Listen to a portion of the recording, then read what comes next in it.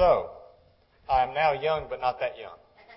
I suppose there's a graduated scale that he referenced. Let's see. He was young. Now he's young, but not that young. Pretty soon he will be, I don't know what's next, middle-aged. I'm not certain what comes next. Brother Liddell, of course, who's good friends with Tony Lawrence and also was one of my instructors at school, we used to say, when you're young, they say, one day you'll be an excellent preacher. And then when you get old, they say, there was a time when you were an excellent preacher. I don't know if I'm at the before or the during or the after. But anyway, I appreciate the opportunity to be here. I've lost a little bit of my hair, but that's not due to the folks at Hebron, nor is it due to my family.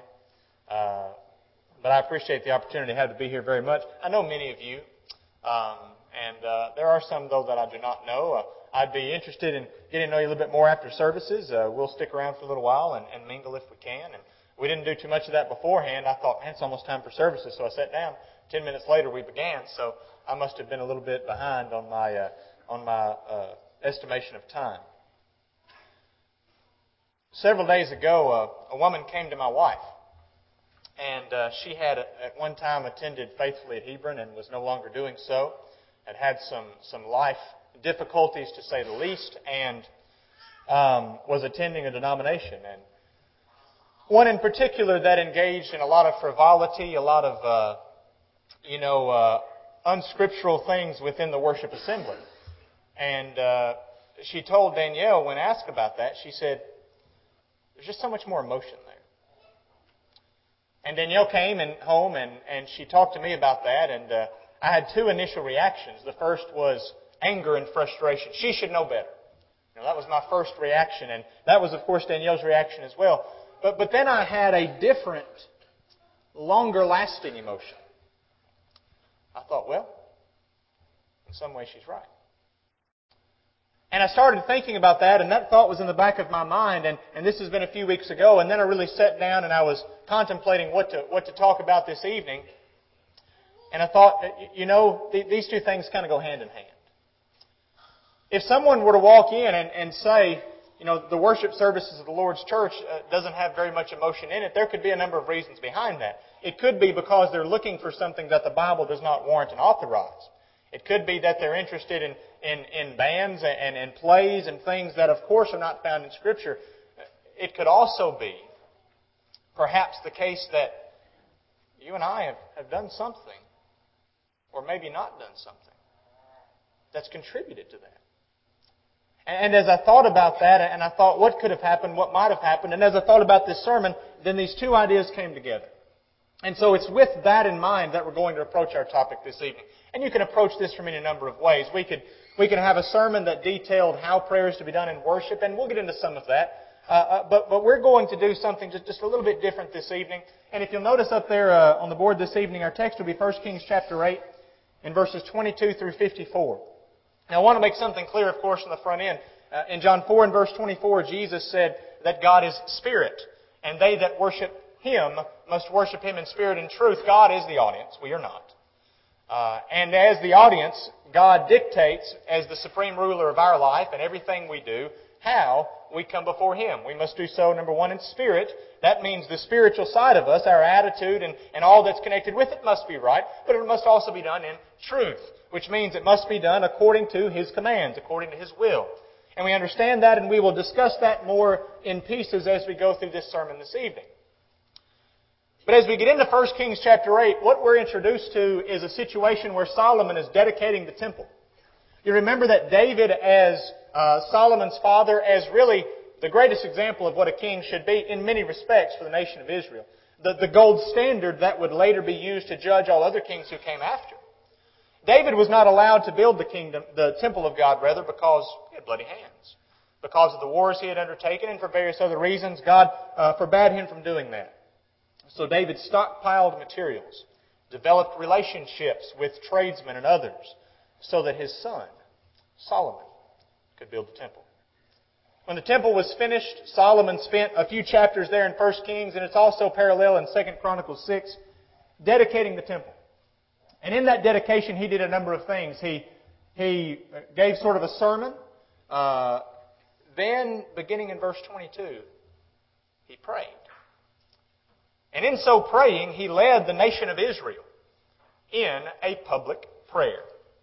And so I thought, as I came across that text, I thought, maybe this is something we can use. And as I began to study it a little bit more in depth, I said, well, certainly there are some things that we can notice from 1 Kings chapter 8 in relationship to prayer. We're going to have just 2 points. I almost said 2 small points. I don't know how small they'll be. We have 2 points. If you have 3 points, that's maybe a better omen for you folks than 3. 2 points means they're really big points. And so maybe we'll be here a while. I just don't know. I hope nobody double parked or anything like that. But, parking here is pretty good. 2 points. Who and how. Who is speaking and who is being addressed. That's number 1. And how did he go about praying? What characteristics of prayer can we find in this passage? We'll start with the who. You see, the speaker, of course, is Solomon. We can go to 1 Kings chapter 8, and we can just read the first verse, verse 22 in our text this evening. And Solomon stood before the altar of the Lord in the presence of all of the congregation of Israel and spread forth his hands towards heaven. So we see Solomon is doing exactly what is under discussion tonight. He is leading a public prayer. The entire congregation, the nation of Israel, is being led in public prayer. And as we look at Solomon, as we think about who he is as an individual, we understand, first of all, that at this moment in time, at least, Solomon is righteous. Now, we don't know exactly what's been undertaken from 1 Kings chapter 3 to 1 Kings chapter 8. But we do know that it's chapter 11 when it said that Solomon loved many strange women. And it goes on to discuss how those women turned his heart away from God and they led him towards idolatry and some of the most despicable acts of idolatry that you could ever imagine. Solomon, the wisest man ever to live upon this earth, save Jesus Christ himself, was at the same time the dumbest man because he didn't use his wisdom. But in 1 Kings chapter 8, at least, Solomon has not been described that way yet. You remember in 1 Kings chapter 3 how Solomon had been given an opportunity to ask for anything he liked. Ask for it, it's yours. I'm reminded, of movies like Aladdin and other movies, you're given 3 wishes. I was talking to a youth group one time and I said, what would you ask for if you got 3 wishes? A smart aleck said, unlimited wishes. They don't game the system like that, but let's say you just had 1 wish. What would you ask for? And it's very powerful. It says something about Solomon's character, doesn't it? In 1 Kings chapter 3, that when he's asked to request anything he wants, what did he choose? He chose an understanding heart. Hey, I'm young, I'm new at this, I've got this daunting task before me. Give me an understanding heart that I may be able to lead this people. In 1 Kings chapter 5, you see it demonstrated, right? You've got the dispute between the 2 women on whose child is whose, and he says, well, let's split the baby right down the middle. The real mother says, no, she can have it. You see his wisdom on display. It's that Solomon who is kneeling before the congregation and lifting his hands in prayer. We say, what in the world does that have to do with what we're talking about this evening? See if you agree with me on this statement. The character of a congregation can be determined in large part by the types of men who lead it in prayer. Let's say that this congregation existed in a vacuum in all other ways, and I came and I sat down in this congregation and I only watched the men who led. I watched the men who led singing. I watched the men who led prayer. I watched the men who waited on the Lord's Supper table. I watched the men who stood behind the pulpit. And I gauged that congregation only on those men. What would I think about a congregation? I hope that we understand that standing behind a pulpit or standing in any sort of situation and leading a group of Christians in prayer, that is a great opportunity, a great privilege. And it's something that ought to be reserved only for the righteous. And so it was for Solomon. And I've got 1 Timothy 3 up there, and you remember in verse 1 he talks about bishops, elders, and the qualifications for them. He continues to talk about deacons and the qualifications for them. And you ask yourself, why such stringent qualifications on elders and deacons? Because, in short answer, they represent the people. You look at them and you should see everything that's good about a group of God's people. It's been unfortunate that I've been involved with congregations where just any old fella could get up and lead a prayer. No matter how he lived, Monday through Saturday. I have also seen at Hebron men who were scheduled. We have a board that has a list of names of who's doing what for the service. He saw his name up there. And he came to me before services that Sunday morning and he said, "Chris, will you have someone say a prayer for me? I don't feel like I'm worthy to lead this congregation in prayer. There's sin in my life and it needs to be forgiven." And that's the kind of fellow I want leading a prayer for me. Righteous. A man that you can hold up and say, this is the representation of everything we are. We'll talk a little bit more about that in a moment. He was, number one, righteous. Number two, when we think about Solomon, he was also regarded. And what I mean by that is, well, preachers have to alliterate sometimes. I don't guess Tony ever alliterates his sermons. He probably is anti-alliteration, right? I think I've proofread enough of Tony's manuscripts to know he likes alliteration. I enjoy it occasionally. It's kind of a habit that's hard for preachers to break. So he was regarded. What I mean by that is there were people watching him. You say, well, of course there were people watching. No, you don't understand. Go to 1 Chronicles chapter 6, or 2 Chronicles rather, chapter 6, and in verse 13 it says, "For Solomon had made a brazen scaffold. And that scaffold was 5 cubits long, 5 cubits broad, and 3 cubits high." He made a stage. Now, did he make the stage to be pretentious so that everybody could see him? I don't believe so. Solomon, because we see a Solomon who in chapter 3 is very humble and very meek. I believe that Solomon made this scaffold simply for the purpose that everyone could see him and follow him as he prayed. It was a matter of convenience. Y'all love Tony so much that y'all erected a stage in his honor? I know y'all love him. He's been here a long time. But this stage didn't have anything to do with how much you respect him, if we can even call it a stage. It's just a little raised area. Do it so you can see him, right? You can see him. Solomon erected a scaffold, a brazen scaffold, and there he, as we'll notice in just a moment, bowed on his knees and raised his hands up to heaven. And everybody in the whole congregation had the opportunity to see him and hear him as he led that prayer. Remember men. Everyone's listening. Now, everyone shouldn't be watching, you know. The little kid says, Mommy, so-and-so wasn't praying. What's the first question Mommy asks? Well, how do you know? If you were praying, how do you know nobody else was praying? Well, we don't have to close our eyes. You know, that's a matter of focusing, and we understand we don't even have to bow our heads. You know, we pray in the car for the trip. Sometimes we forget to pray for a long journey until we're on the road. And Danielle says, we need to pray. I'm like, all right. And my first instinct is to do this. Fathers, don't close your eyes when you're leading a prayer for the trip. Please don't do it. But anyway, when we think about prayer, we think about the fact that someone's standing up here and they are within earshot and eyesight of a bunch of folks who need direction and need guidance. You know, it's said concerning singing, and we've got some wonderful song leaders here and all over the brotherhood who do such a better job than I do. In Colossians 3 and verse 16, "Let the word of Christ dwell in you richly in all wisdom, teaching and admonishing one another in psalms and hymns and spiritual songs." We teach while we sing. While I'm singing, I am teaching the person next to me. It's a means of encouragement, edification. It could be a means of evangelism. It's a means of doing all sorts of wonderful things in the brotherhood to help one another. And the same is true for prayer. When I lead a public prayer, when you good men lead public prayers, understand that we are guiding and teaching another generation. And we are guiding and teaching other individuals who maybe are too frightened to get up there right now, but maybe in a few years they'll be up there leading prayer as well. And these individuals are looking and watching you and saying, I want to do what they're doing. Understand that. And don't neglect the opportunity you have to teach. In Luke 11 and verse 1, you remember that the disciples said, Lord, teach us to pray, as John also taught his disciples. And he goes on to give them model prayer. How does he teach them to pray? By praying. How do we teach our children to pray? Little Johnny, when you pray, here's what you need to do. You need to do this. No. Let's pray. And they hear you. And then you say, okay, little Johnny, you pray.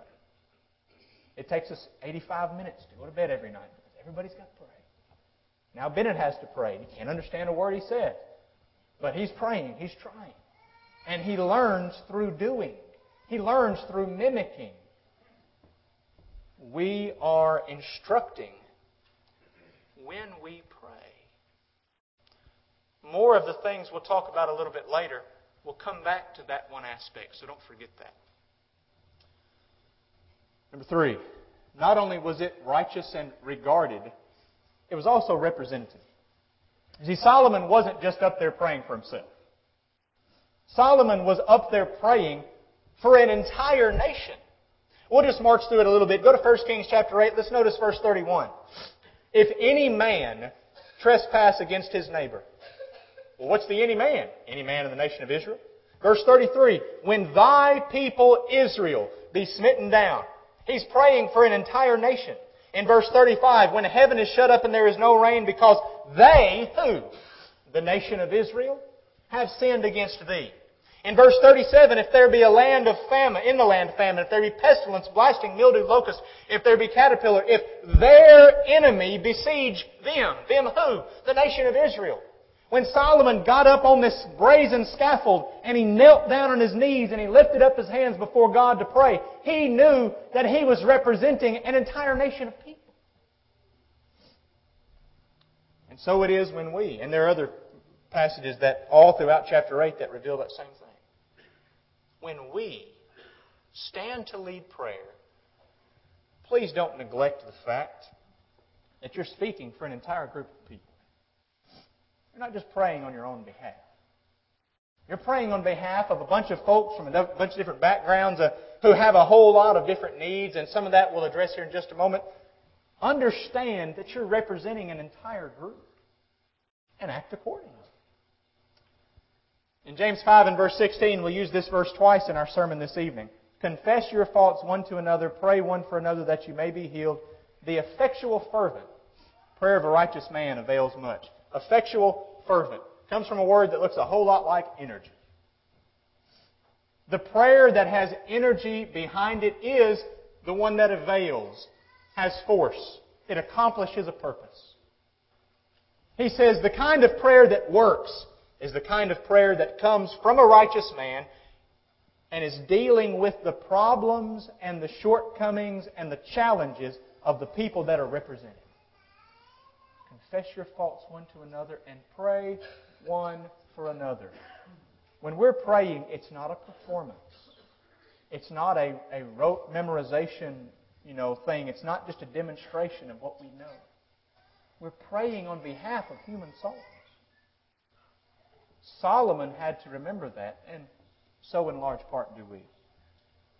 So who, number one? Solomon was the speaker. But who was the subject? Number one, it was Israel. As we go through 1 Kings chapter 8, we see all of the different people for whom, or all the different kinds of things for whom Solomon was praying. You can pick up with me in verse 25.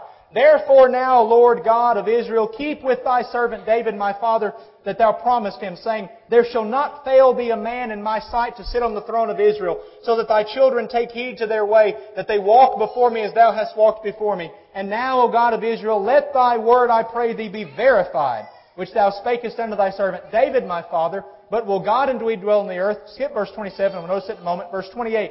Yet have thou respect unto the prayer of thy servant. Be with me, the leader. I am the king. I represent the congregation. Please be with me. He prayed for the leadership of the congregation. Number two, he prayed for its weaknesses. And he did so in a very specific fashion, and we'll address that a little bit later in this sermon. But I want you to notice some of the things he specifically prayed for. Verse 31, if any man trespass against his neighbor, and an oath be laid upon him to cause him to swear, and that oath come before thine altar in this house, hear thou in heaven, and do, and judge thy servants. When thy people Israel be smitten down because they've sinned, verse 34, then hear thou in heaven, and forgive. Verse 35, when heaven is shut up and there is no rain. Verse 36, then hear thou in heaven, and forgive. Verse 37, if there be in the land famine, if there be pestilence, blasting, mildew, he says in verse 39, then hear thou in heaven, and forgive. I'm running through this quickly because I want to show you a pattern. Solomon is praying for the specific potential sins. of an entire nation. God, I don't know what awaits us in the future. I've built you a house, and I know you don't need a house. He'll address that in a moment. But God, I know that sin awaits this nation. Now, did He know that through prophecy? He was pretty specific. Maybe He did. But Solomon prayed specifically for the problems that group of people would be dealing with. As well, you continue in 1 Kings chapter 8, he prayed for its battles. In verses 44 and 45, you'll remember that he says, If thy people go out to battle against their enemy, whithersoever thou shalt send them, and shall pray unto the Lord towards the city which thou hast chosen, towards the house that I've built for thy name, then hear thou in heaven their prayer, and maintain their cause. God, I want you to go out with us in our battles. Now let's make a little application for us tonight. When you pray in public prayers, please don't forget the leaders. I've heard it said that, people have prayed for the preacher to have a long and useful life, that he's never going to die. They've done it so much, he's just going to live forever. And that'd be great, I suppose, if everyone in my circle of friends and family did as well. It'd be a lonely life if I was the only one around. But we pray often for the preacher. About the elders, specifically by name. What about the deacons? What about the song leaders? What about the ones who teach Bible classes? So many times we fall into line in our habitual prayers that we forget to be specific and to think about those individuals who represent us and who certainly need our prayer. Concerning the elders in particular, remember them which have the rule over you and have spoken unto you the word of God, whose faith follow, considering the end of their conversation. Remember them when? Remember them in prayer, that certainly helps. Number 2. He prayed for their weaknesses. Bobby Branch is a really good congregation. I know that. Stable, sound, growing, vibrant. A lot of good work goes on at this congregation. That doesn't mean you don't have areas you can work on. You know what? Let's not be ashamed. Let's pray about it. Can you imagine Solomon on this great day saying, when we sin, God, I know this is a great day, but when we sin, forgive us. Yeah, when somebody makes an oath and they shouldn't have made that oath and they bring it to your temple and it's a rash vow or whatever the case might be, God forgive them. When we mess up so greatly that you send us into captivity, God forgive us. And if we repent, forgive us and restore us. And I know that Hebron needs prayer. I know that Bobby Branch needs prayer. And I certainly know as we move to number 3 that every family here needs prayers. I know if you're anything like the families represented at Hebron, you've got your battles to fight. And I want people to pray for me in my battles every chance they have. And I know from experience there's nothing more difficult than to remember everybody who needs to be prayed for during a prayer. And sometimes you just can't do it. And I also know that I would never discourage our young men from praying. Sometimes, if you're like me, your knees are knocking so badly, all you can remember is, God, thank you for this day. Amen. And you have to sit down. There was a fellow who filled in for me preaching one Sunday, and I wasn't there because he was filling in preaching for me, and he got extremely nervous. He got up in the pulpit, and he gave his hello, and everything left him. And he froze up. So he gave the invitation and sat down. Sometimes that's the best you can do. And I'm not talking to you young fellows who are just getting started and you're 16 years old and you're still wet out of the baptistry and you get up here to lead a prayer and you barely get through it. I understand and I applaud you. But for the rest of us, we seasoned veterans. Let's remember that prayer in public worship has a purpose. Let's make sure those people who need it the most get our prayers. At home and in public. Let's remember the purpose for prayer. As I was reading through 1 Kings 8, I thought, man, Solomon, he was so specific. He was so direct. He was so powerful in what he said. And sometimes I think that gets lost in our prayers in public worship today. And we'll talk a little bit more about that as we continue. So it's subject, Israel. Number 2, strangers. 1 Kings chapter 8 and verse 41 kind of surprised me. I didn't figure Solomon in this great national occasion would say this.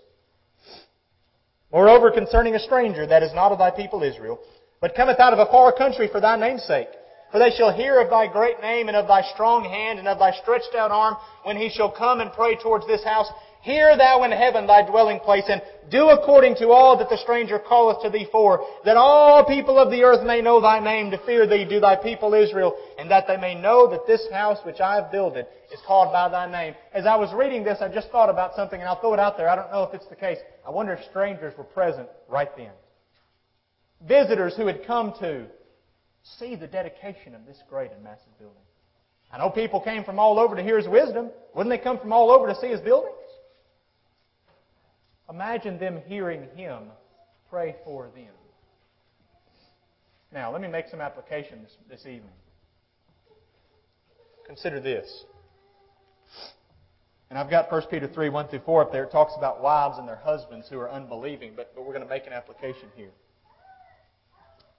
This is where I want to talk to those of us who are being led in prayer. Let's say that a visitor walked into our services this evening.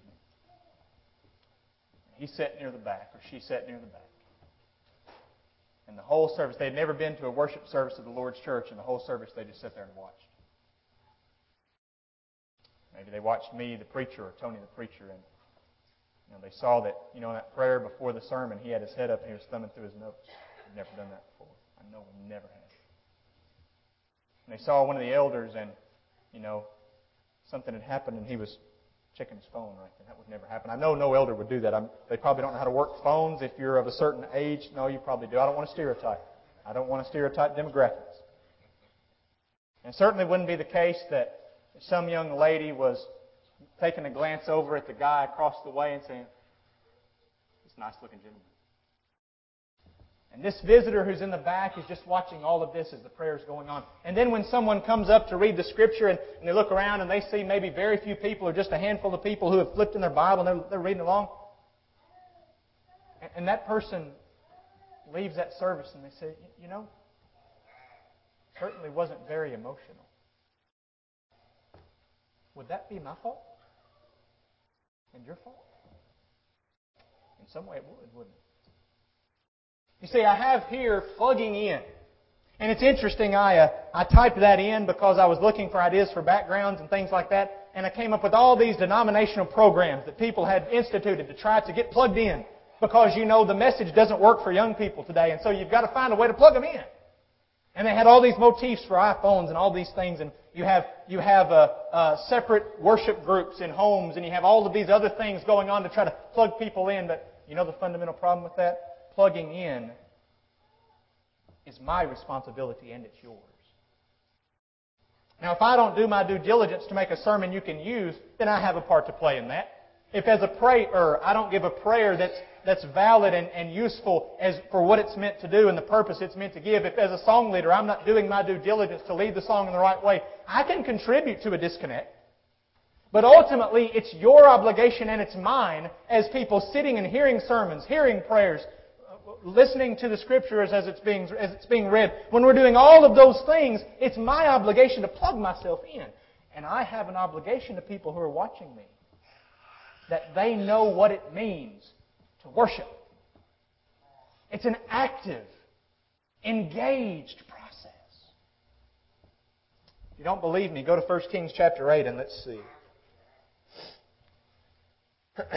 Verse 62. He's done praying.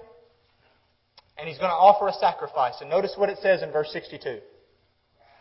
And the king and all Israel with him offered sacrifices before the Lord. Who was doing the offering? Well, Solomon was. But Israel was engaged in everything that was taking place. I'm certain they were giving offerings as well. But then you continue here in verse number 65. At the same time, Solomon held a feast. And all Israel with him. On the 8th day, verse 66, he sent the people away, and they blessed the king. and went unto their tents joyful and glad of heart for all the goodness that the Lord had done for David his servant and for Israel his people. Can you say in verse 66 they got something out of that service? They left joyful. They left glad. But here's my question. Why did they get something out of that service?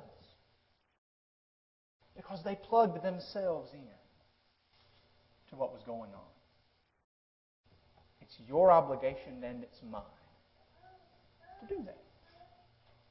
We help our public prayers when we do that. We help our song leaders when we do it. We certainly help our preachers.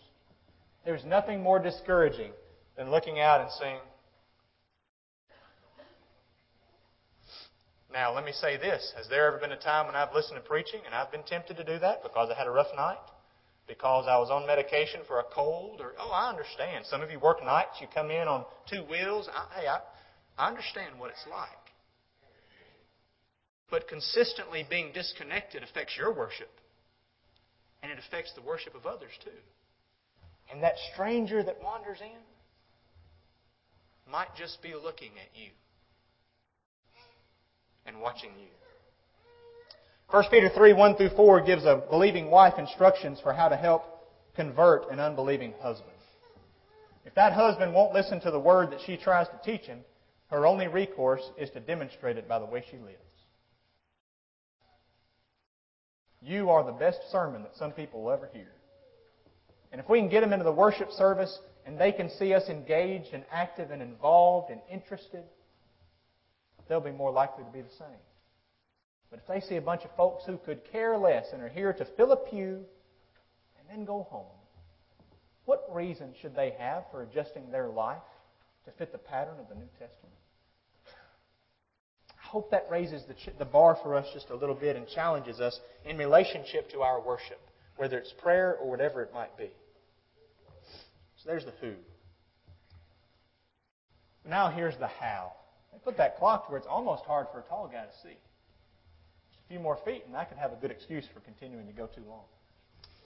How did he pray? Well, we go back to 2 Chronicles chapter 6 and we even see it in 1 Kings chapter 8. Near the end of this prayer that he has been praying, he concludes, and I want you to notice what he does.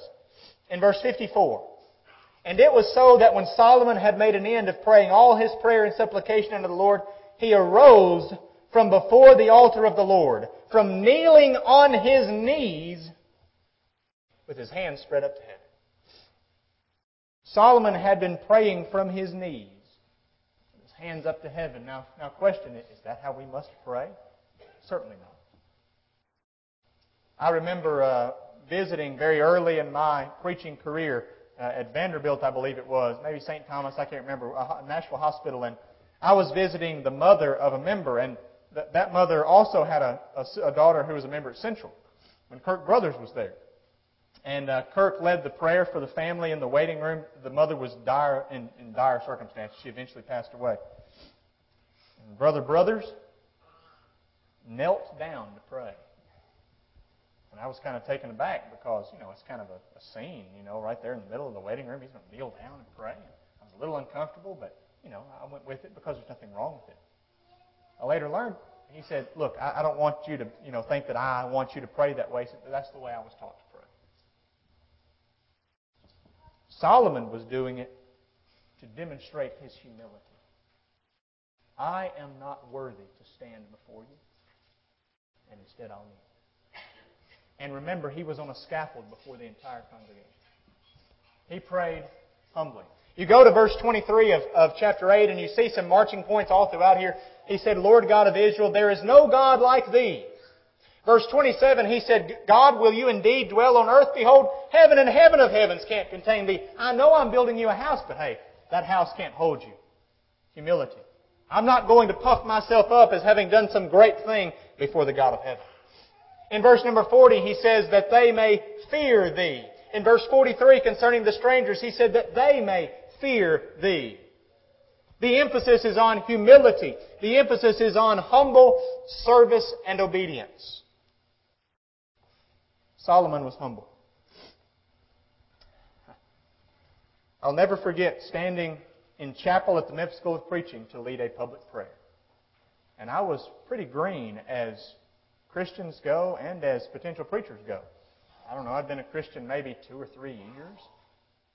And here I was leading a prayer before some of the greatest men I'd ever met. One of whom was Keith Mosier. If you don't know him, he is the drill sergeant of the bunch. There has to be one in every crowd to accomplish the purpose of whipping you into shape, right? And Brother Mosier's job was in some ways, and I don't know if he would appreciate this or not, to overreact so as to teach you a lesson. That's what drill sergeants do, right? You didn't tuck your corners in just right? Let me spit in your face for about 20 minutes until you understand what you're supposed to do. Well, I led a prayer and I led it in the same way I always do. God our Father, we humbly come before you this morning. When I was done with that prayer, he stood up and he said, "Brother," I don't even think he knew my name yet. He said, "Brother, if you're humble, you don't have to tell us. We'll know it." His point was this. I can say we humbly come before you 1,000,000 times, and my prayer might not be any more humble than anybody else's. Humility in prayer doesn't come from claiming such. It comes from being and doing such. And I took the lesson. Now, is there anything wrong with saying we humbly come before you? No. I'll probably still do it a time or two. But let me tell you what I take from that. I'm afraid, and I'm glad that I don't know how you pray because I don't want to intentionally single anyone out. I'm afraid that prayer has become about one-upmanship sometimes in public. Let me show this group of people just how much I know by praying a prayer that includes the Scripture and the reference. Have you ever heard anybody do that? They'll pray and they'll give the Scripture, and then they'll also give the reference. And I heard someone say, "I think God knows where it's found." But why do people do that? Why do people insist on saying prayers that seem overly pretentious? I think it becomes about a demonstration of how much they know and how good they are at praying. My parents are not members of the Lord's church, and they're not very religious people in general. And I'd been at the Memphis School of Preaching for some time. Brother Mosier had gotten a hold of me, and we were at dinner one evening, and she asked me to lead a prayer, and I did. And when we were done, she said, "That was a beautiful prayer." And it made me very uncomfortable because, after all, that's not really the goal of prayer, is it? For somebody to say, "You led a beautiful prayer." Now, a beautiful prayer is a beautiful prayer, and I love it, and I'm not discouraging it. But prayer is not about being the best public prayer that you can be in the sound of it and the wording of it. It's about humbly representing a congregation and putting before the throne of God what needs to be said. There are folks at Hebron, and they're country folks, and they come in, and their boots still have the mud from the field where they check the cattle between services. And they call on them to lead a prayer, and it's not near as big as it is here, and they stand up right where they are, and they lead prayers that are short. They don't have a big vocabulary, but they are stirring because they come from the heart. 1 Timothy 2:8. If I were preaching a traditional sermon on prayer and worship, here's the point, and this is a valid point and needs to be addressed.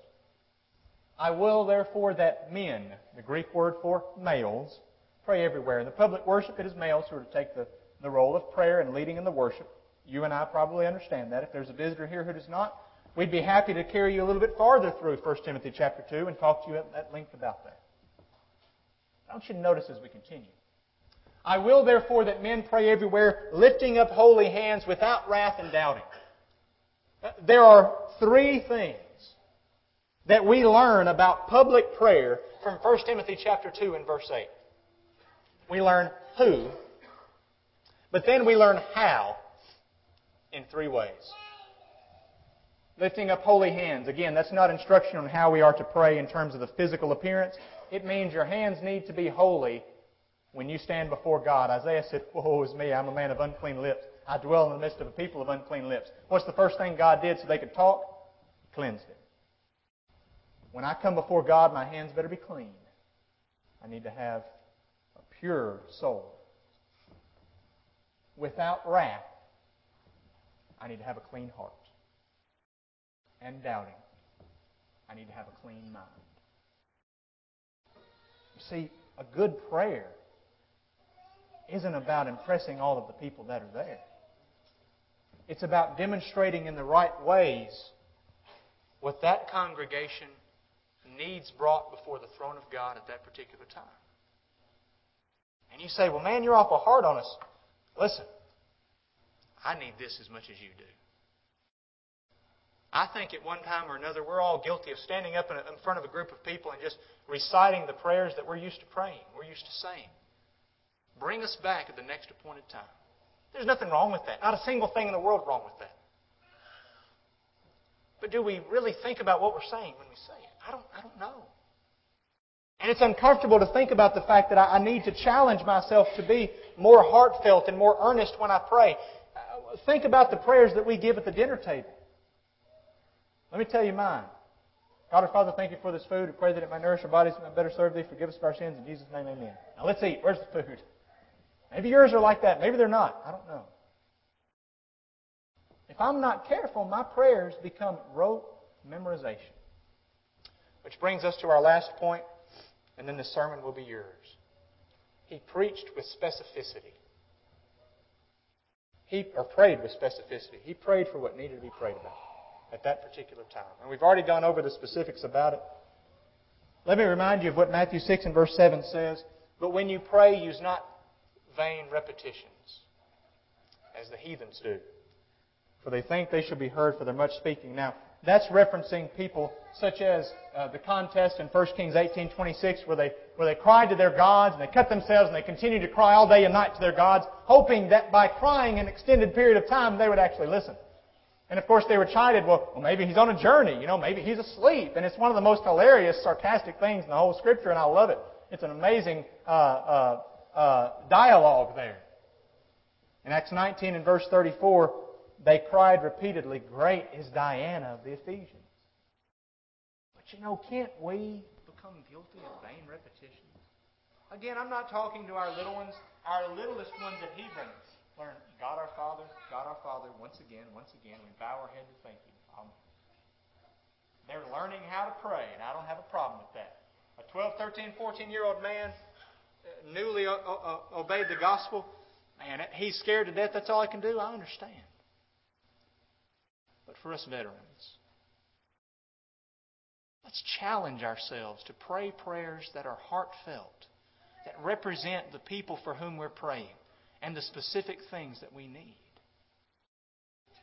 Now I'm not in any way discouraging us from praying however we're used to praying and from doing the things that we need to do because we're nervous or because we're just not eloquent.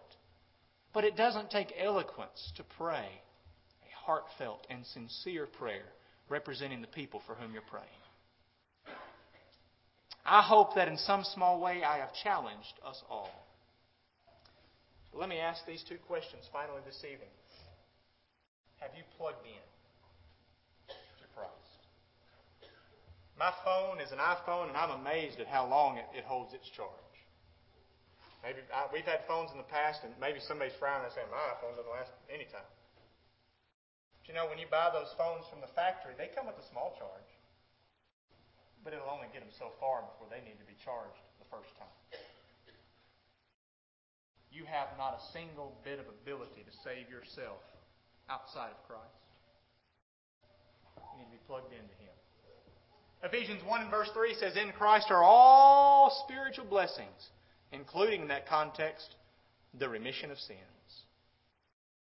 The only way to be found in Christ, having believed, repented, and confessed the name of Jesus, according to Galatians 3:27, Romans 6:3 and 4, is to be baptized into Christ. The New Testament tells us no other way to get into Christ. Once you're in Christ, Romans 8 says that nothing shall be able to separate you from the love of Christ, except one thing it doesn't mention. Me or you. I can take myself out of the love of Christ. Maybe as a Christian you've done that. You have unplugged yourself from the only power to save you. And dear friend, what about your worship to God? Are you plugged in? This series is going to continue. I don't know what the rest of these speakers are going to talk about, but I hope you consider that one fact. Concerning my singing, the preaching, the Lord's Supper, the prayers, the Bible reading, all those things. Am I plugged in? If you need to obey the gospel to be restored, do it now as together we stand and sing.